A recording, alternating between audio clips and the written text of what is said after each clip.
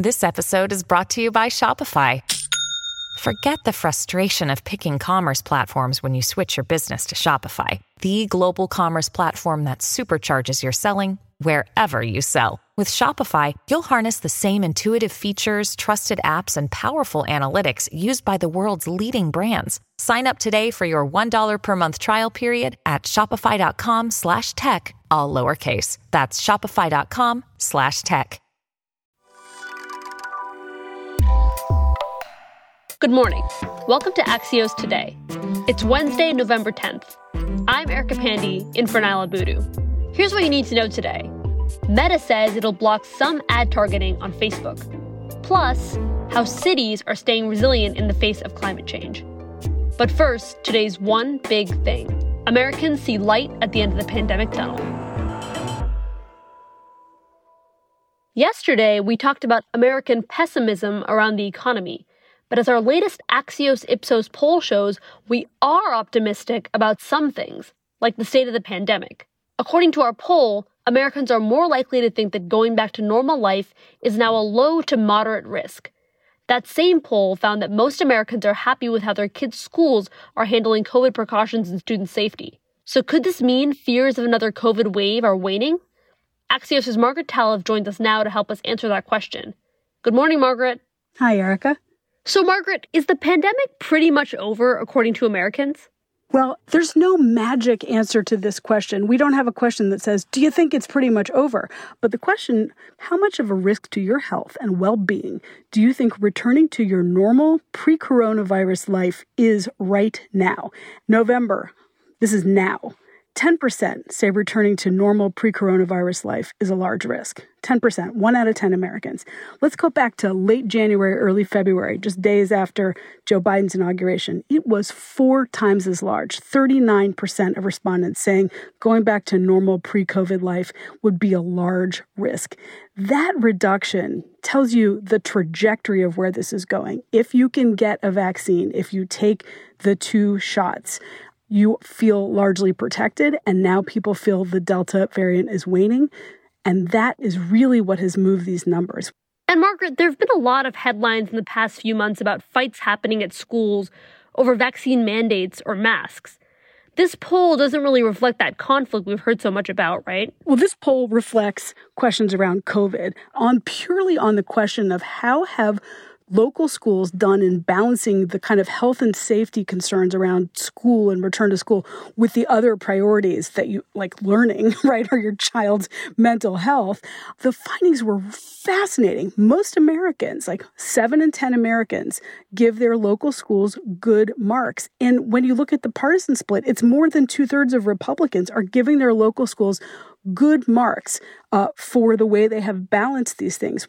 So what this is showing, our pollster Chris Jackson says, it's a tail wagging the dog scenario where there is a core chunk of the American population, around 1 in 10, a little bit less than 1 in 10 parents who are really, really unhappy with the way the schools have handled COVID. And they're the ones generating the heat, the energy, the criticism that's driving this debate. Is all of this good news for President Biden, whose approval ratings have been falling? It might be. It's at least a window of opportunity for him. You know, in recent weeks, he's been dragged down by the perceptions that the economy was doing poorly and he couldn't do anything to stop it, and that COVID was persistent and all the things that he said would stop it hadn't done enough to stop it. Now, in 2 successive weeks, we've seen terrific jobs numbers, which could be a way for him to come back. And now we're seeing this kind of parallel track when Americans really believe psychologically that the Delta variant is behind them. It could create a moment for the president to regain the narrative and begin to talk about how his policies are helping lead the country back to something that looks a little bit more normal. Margaret Talev is Axios' managing editor for politics. Thanks, Margaret. Thanks, Erica. We'll be back in 15 seconds with the big move by Facebook parent company Meta.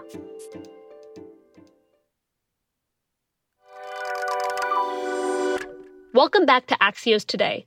I'm Erica Pandy. Facebook's parent company Meta announced yesterday that it would block some ad targeting around people's sexual orientation or political or religious identity.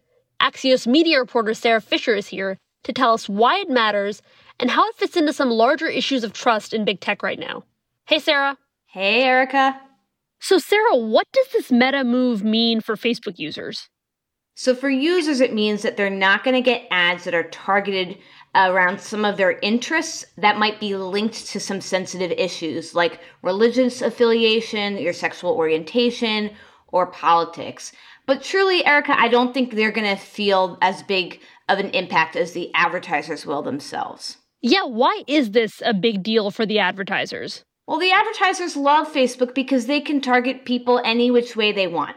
But in the past few years, under pressure from regulators and activists, Facebook has been making some changes just to ensure that some advertisers don't abuse its systems. And so for them, they're going to have a few less choices when they go to market to consumers.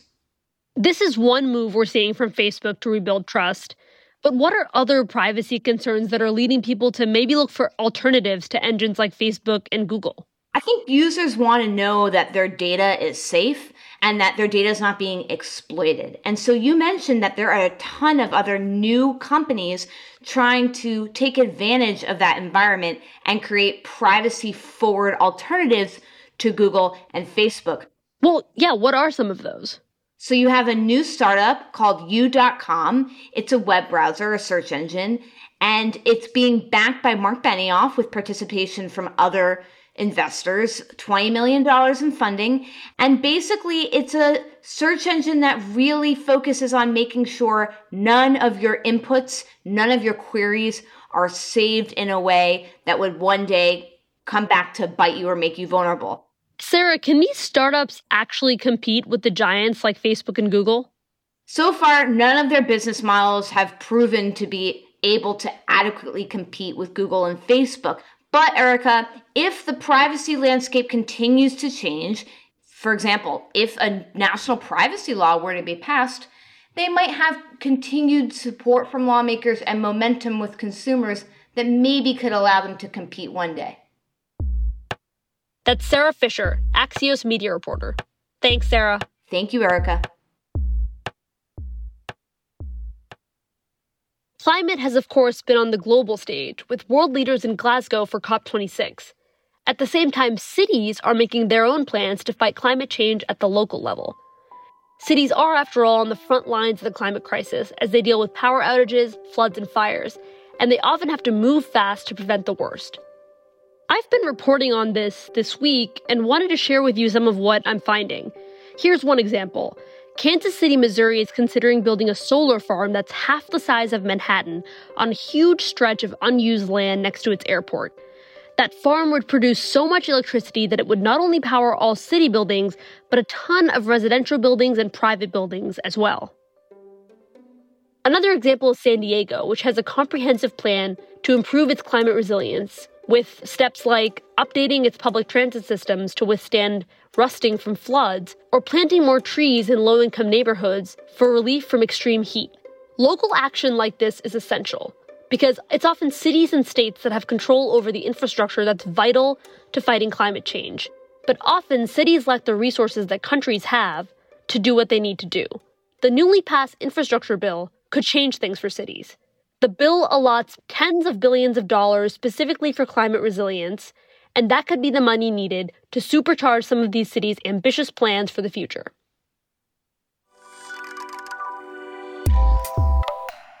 That's all we've got for you today. You can reach our team at podcast@axios.com or reach out to me on Twitter. I'm Erica Pandy, in for Niala Boodoo.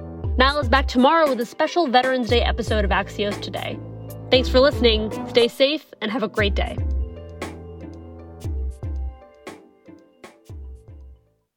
Each week, the New Yorker Radio Hour unpacks what's happening in a very complicated world.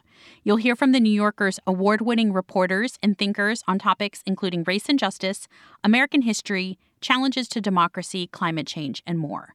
To get context behind events on the news, listen to the New Yorker Radio Hour wherever you get your podcasts.